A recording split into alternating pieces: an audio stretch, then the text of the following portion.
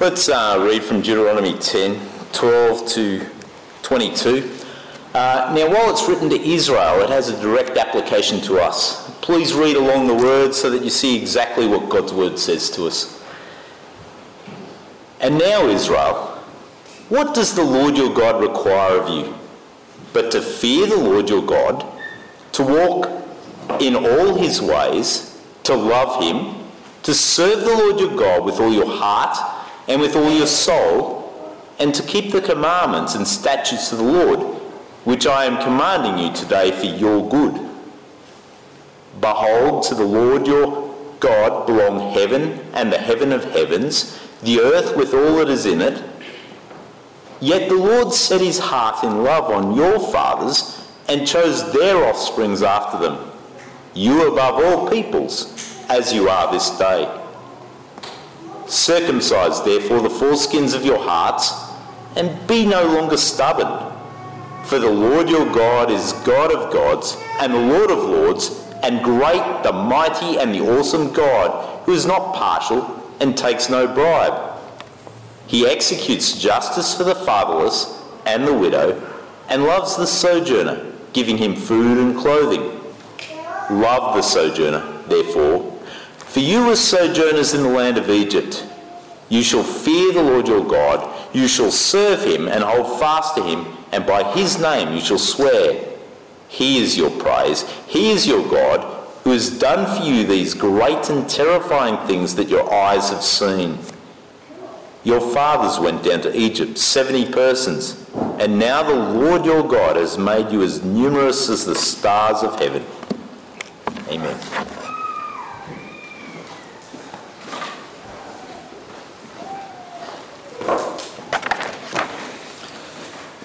Thanks, John. As we look into God's word now, let's spend a moment in prayer. Let's join.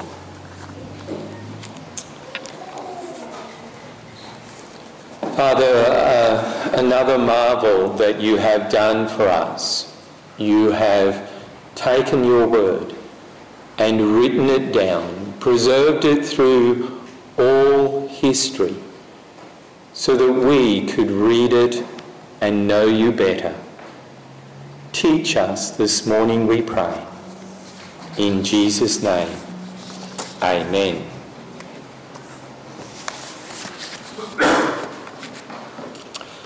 Tay-Tay, for those who don't know, that's Taylor Swift, okay? Tay-Tay just recently received an honorary doctorate in fine arts from New York University. Taylor spoke as part of the university's commencement exercise, and Taylor had a few words for her fellow graduates. She said, "Not a single one of us here today has done it alone.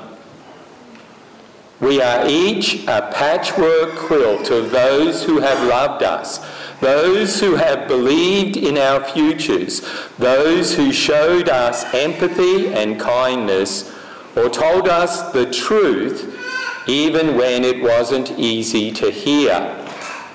And later on she said, "I'd like to thank NYU for making me technically, on paper at least, a doctor.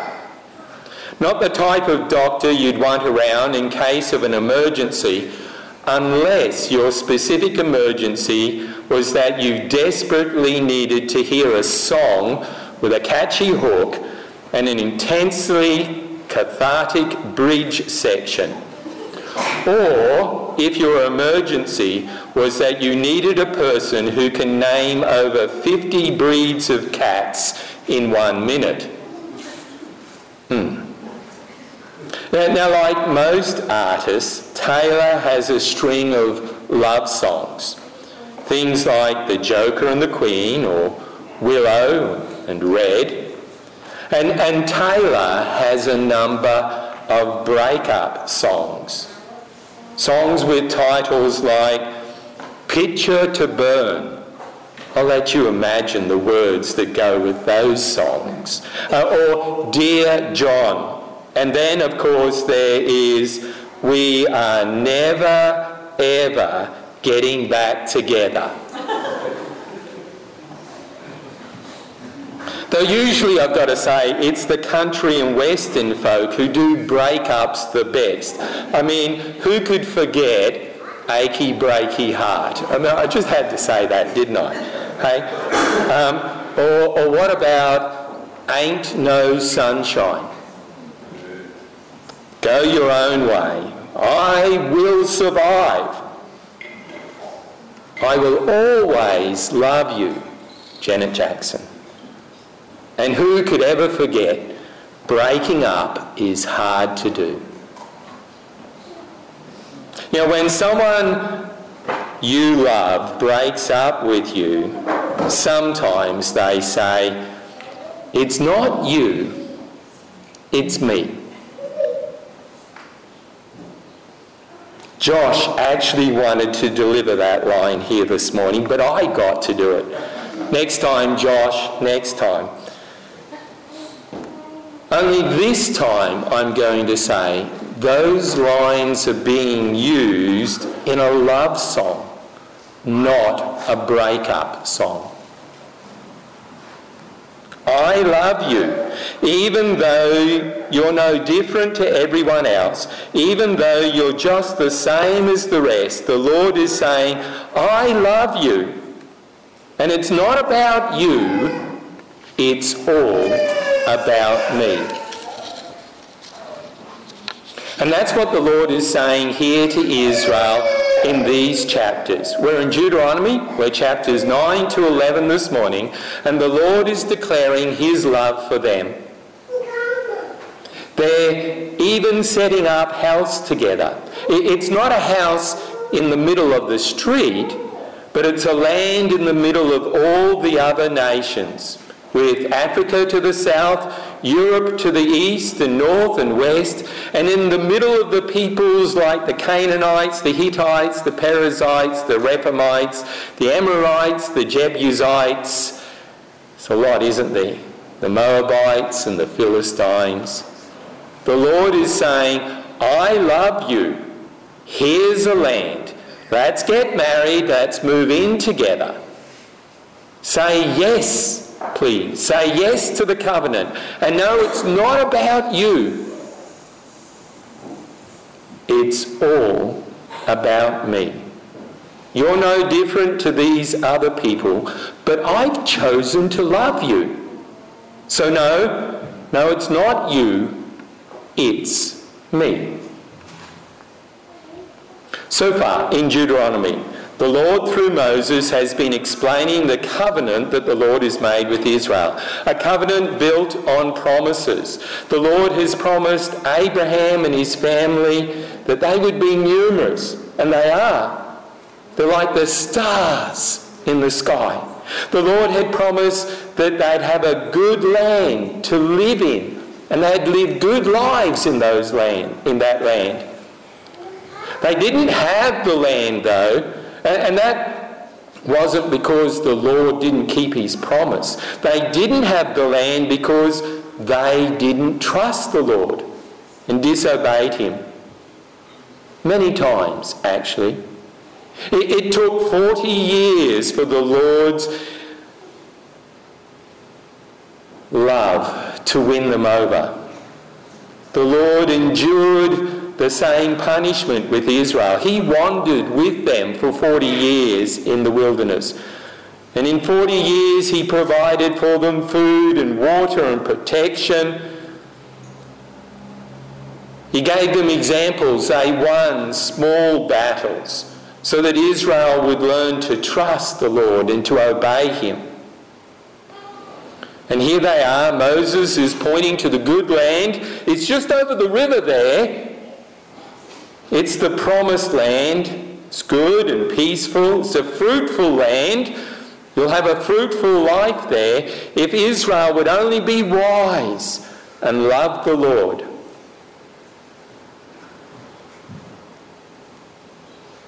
When the Lord spoke to Israel, there was no form for them to see. And we learned that you didn't find God by looking for him with your eyes. You didn't find God by searching with your feelings. You found God by listening to him. Don't imagine what God is like. Listen to the Lord describe himself. God speaks and hears and sees and smells and tastes. He's living and he gives life. And that's what the Ten Commandments were all about. Because the Lord has saved them, then love God. Love your neighbour. Live the good life. And Moses, he further explains to Israel that the Lord is their deity. The Lord is our God. The Lord alone is our God. Israel doesn't have multiple gods. Israel should love the Lord with all their heart.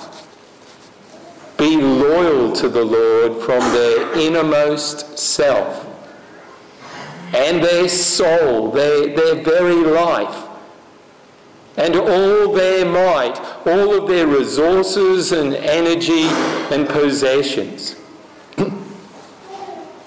And sadly, I'm going to say, the Lord has already warned Israel that their heart actually isn't true. It was back in chapter 5, verse 29. After the Lord had rescued Israel and given them the Ten Commandments, and after Israel had actually said they would listen and they would obey, the Lord says they've spoken rightly. Yes, they should listen, they should obey. They've said the right thing, but their heart. I think the Lord shook his head. He actually said, "Oh, that they had such a heart as this always." But it wasn't to be true. And so here we are. We're in Deuteronomy chapter 9. And the first thing the Lord does is really hard. The Lord tells Israel they've got a heart problem.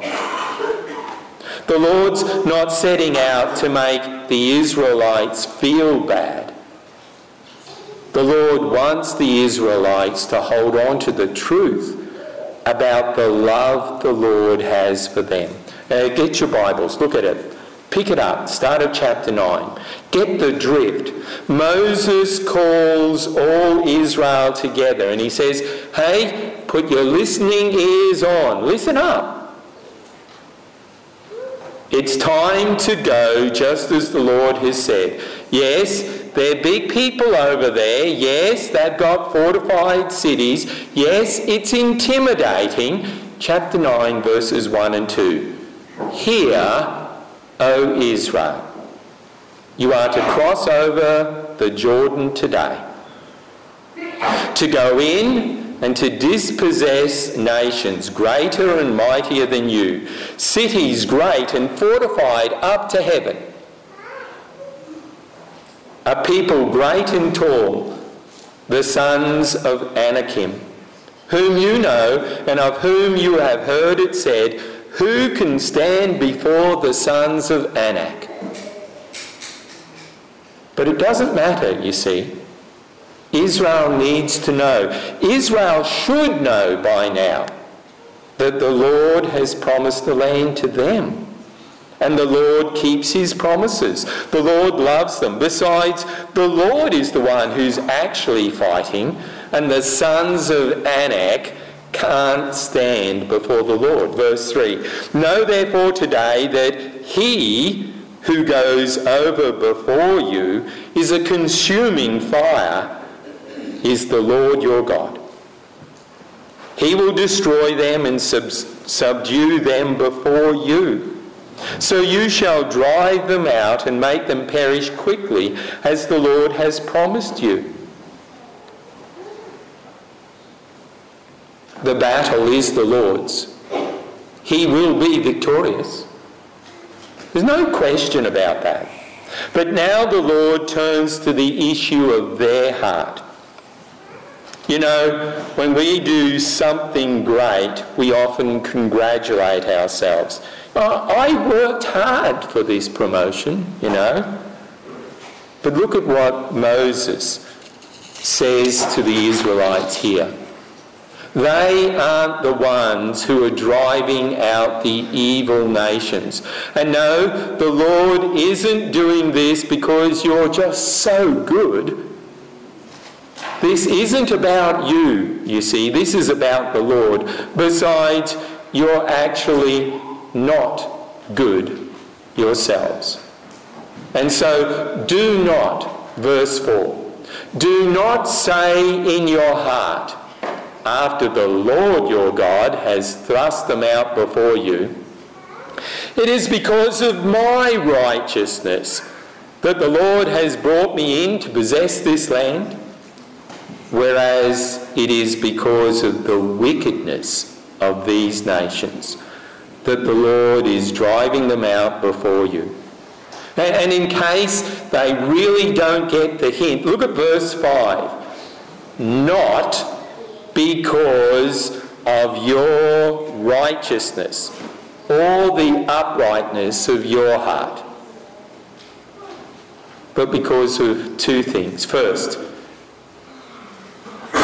it's because of the wickedness of these nations, and because the Lord is keeping his promise to Abraham, Isaac, and Jacob.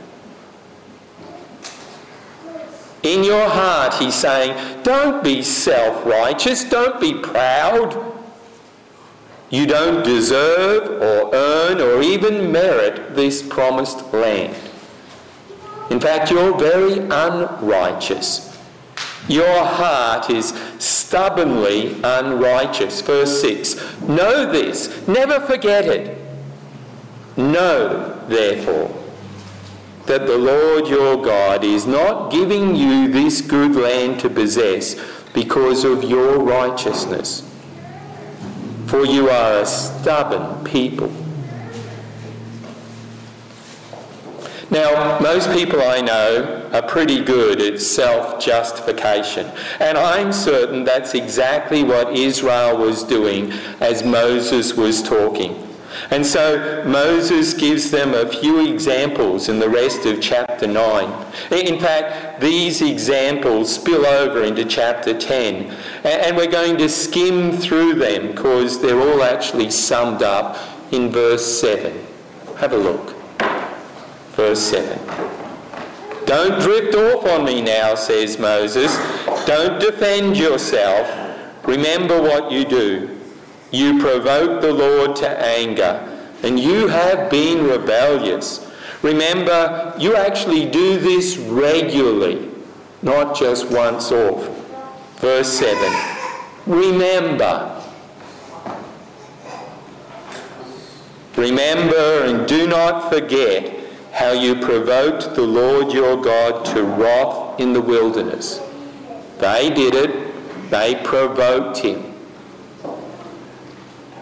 From the day you came out of the land of Egypt until you came to this place. For more than 40 years they've been doing it. You have been rebellious against the Lord.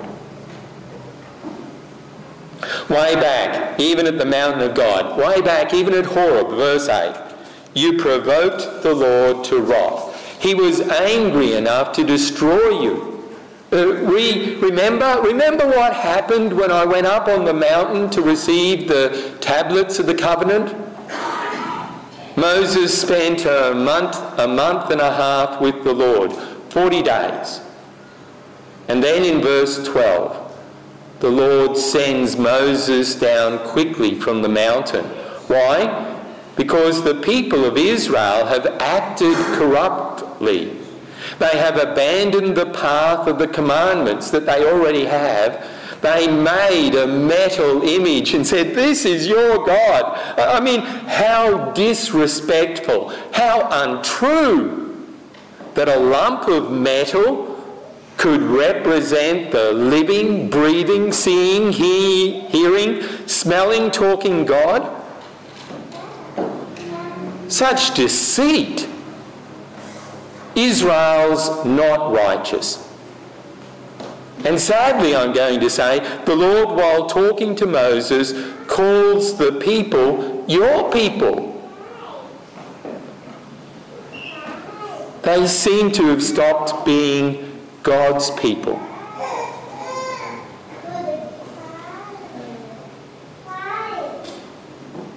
They're no longer, as far as God is concerned, my people. And again in verse 13, the Lord says to Moses, "You're stubborn." I can see the Lord here reaching for tay-tays. We're never, ever getting back together. I mean, look at verse 14. It starts with, "Let me alone. Go away. Leave me alone."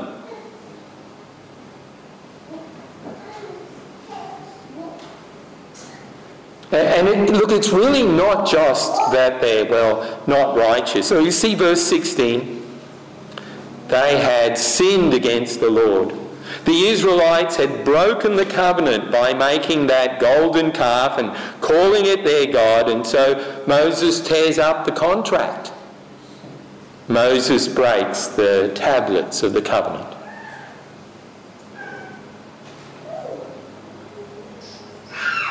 You got to say the Israelites are in trouble. They're in so much trouble. They couldn't help themselves. They had no righteousness, and so Moses had to step in and petition the Lord on their behalf. Moses even had to pray for Aaron. They couldn't do it.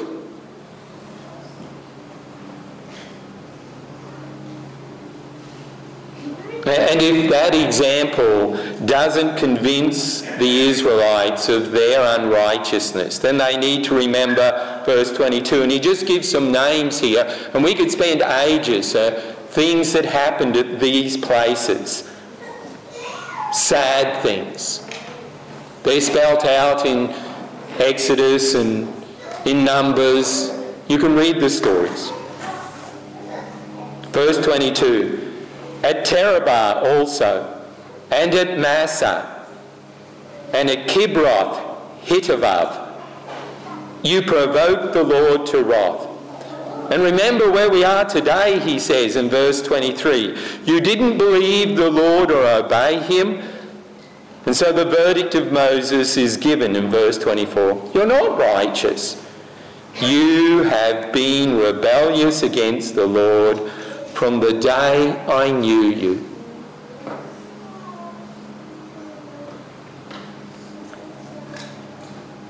My heart sinks at that stage. I guess their hearts would have sunk too. And then Moses actually returns to his prayer. Moses, you see, he'd stepped in as a mediator. They couldn't do it themselves. Somebody else had to do it. Moses is the one. Moses helps Israel because Israel couldn't help themselves. You see, while Moses wants the Israelites to remember that they're saved and they're still sinners, Moses also pleaded that the Lord would remember. It's interesting, that actually, verse 27, that the Lord would remember what he's done. He saved Israel out of Egypt. He's made promises, and he is a promise-keeping God. Verse 27, to remember your servants, Abraham, Isaac, and Jacob. Remember, Lord. Yes, they're not righteous, but you love them. You're a faithful God, even to an unfaithful people. And in chapter 10, we get the Lord's answer to Moses' prayer. Yes, the Lord is a promise-keeping God. Yes, the Lord is long-suffering. Yes, the Lord has great capacity to forgive. And so the covenant is renewed, it would seem. The Lord renews his love for his people. 2 new tablets with the same words on them. And again we see it's all about what the Lord does. It's not about you. It's about me. And so Israel, a stubborn people who have no heart for the Lord, who deserve to be punished, but instead are shown great mercy and grace and love, and they get to live another day.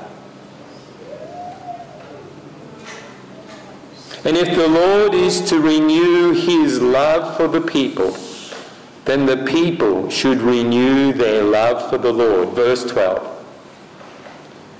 Israel hasn't been destroyed, so what should Israel do? Well, go back to what the covenant is all about. The Lord is loving them. The Lord is their God. And they should love the Lord. Verse 12. And now, Israel, what does the Lord your God require of you? But to fear the Lord your God, to walk in all his ways, to love him and serve the Lord your God with all your heart and with all your soul, and to keep the commandments and statutes of the Lord, which I am commanding you today for your good. For your good. Israel should fear the Lord, respect him by walking in his ways. Israel should love the Lord by serving him with all their heart and soul. And in chapter 10, verses 12 through to 22, you get to see actually 2 hearts. I kind of wonder, have you ever wondered what's in the heart of God? You actually get to see that here. You get to see the heart of God, and you get to see the right heart response the Israelites should have. What they should have. The heart of God, verse 15. This is what's in the heart of God. A choice to love. Verse 15. Yet the Lord set his heart in love on your fathers, and chose their offspring after them. You above all peoples, as it is this day. There's the heart of God.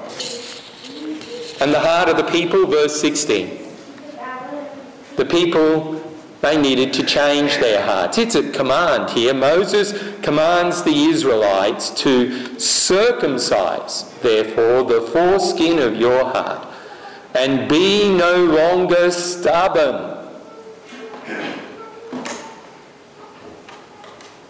Look, I'm going to skip ahead here. In fact, I want you to skip ahead with me. Flick a couple of pages. End of Deuteronomy. Deuteronomy chapter 30.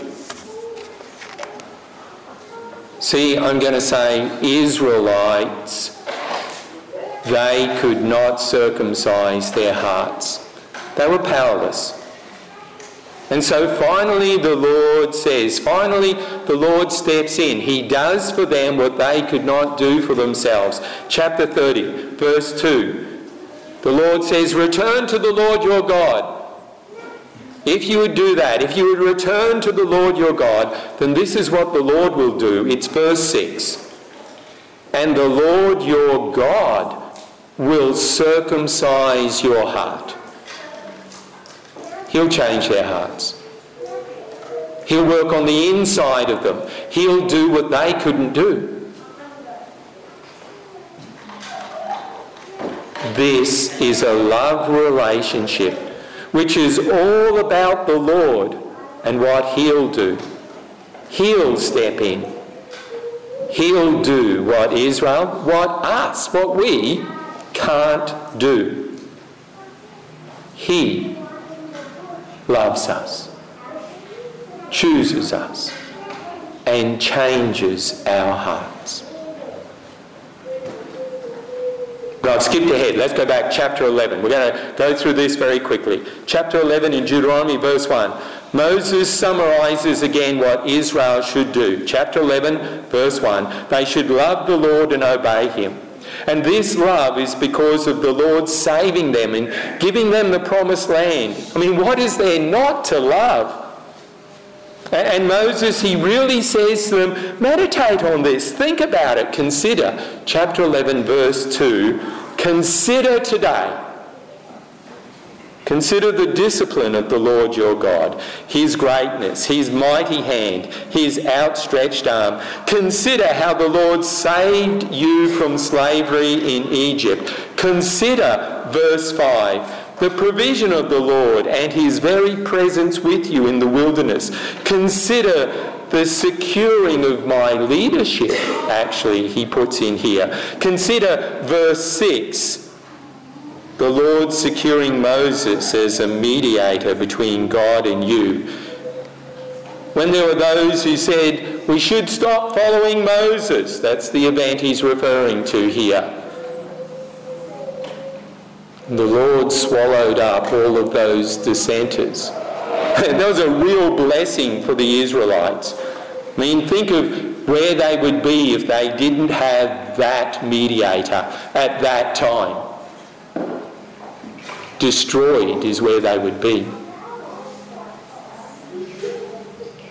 Verse 8, chapter 11.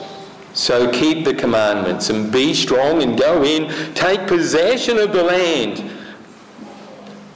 A land in verses 9 to 12 which is better than any retirement village you've ever seen advertised on TV. It's got it all. They will live well and long in the land if they have, oh look at that, there it is again, if they have heart and soul to love the Lord. And they'll be blessed. Their love will lead to obedience and they'll be blessed. But if they deceive themselves about the Lord, if they don't love the Lord and disobey the Lord, yes, they will be cursed. There are consequences for rejecting the Lord. So look, as I'm closing this morning, I'm hoping you can see so many things. I'm hoping that you can actually see where Jesus fits into all of this. You can see, or maybe you've even remembered things like all have sinned and fall short of the glory of God. Or that there is none righteous, not even one. Romans chapter 3. Or you can remember the Apostle Paul in Philippians chapter 3, where Paul goes on to say, if there was anybody who could keep the law, it was me, but not even I turn to the law. I'm not righteous either. I've grown up with all of this and I'm not righteous. I abandon the righteousness that comes from the law. It's really very provocative what he says in Philippians chapter 3. He talks about it as dung in the old King James. Rubbish and refuge is the sort of stuff that we translate it as these days, but the picture you need to have in mind about the righteousness that comes from the law, what it really means, it's no better than the stuff you flush down the toilet. That's how good it is. That's quite provocative, isn't it? But that's really what he says. Instead, where does he go to get his righteousness? Not himself, but to Jesus. Not having a righteousness of my own that comes from the law, but that which is through faith in Christ. The righteousness that comes from God doesn't come from us, comes from God and is by faith. It's not about me. In fact, it can't be. I'd mess it up. And I'm hoping that you can remember what God has said. He sends His Spirit to come in and change our hearts, because that's what we need. We need a change of heart. We've been chosen by God. We actually need a mediator as well. That was Jesus. There is no other mediator between God and man but the Lord Jesus. There is so much that Deuteronomy here sets the groundwork for, and it all goes to Jesus. Titus chapter 3. Think of the chapter 3s. Romans 3, Philippians 3, Titus chapter 3. Titus chapter 3 lists a whole bunch of sins and then says, He saved us. He saved us. He does it. And then says, because we're saved, let's live that good life, Let's live godly lives and righteous lives, but not depending on ourselves, because the Spirit is working in us. It's not about me. It's about God. Look, as we finish, remember, the Lord is great. He's great in love. He's great in forgiveness. And as a church, we're trying to be mature people. We need to remember that. But as mature people, we need to remember our own unrighteousness. And as mature people, we need to see the Lord's love and His faithfulness. This is not a license to sin. May I sin more, that grace may be more shown? May it never be. We need to live as if God was living through us, because that's really what He's doing. It is no longer I who live, but Christ who lives in me. Let's be mature. Let's not use God's love or His faithfulness or His grace or His mercy as a license to sin. Let's live those godly lives. Let me pray.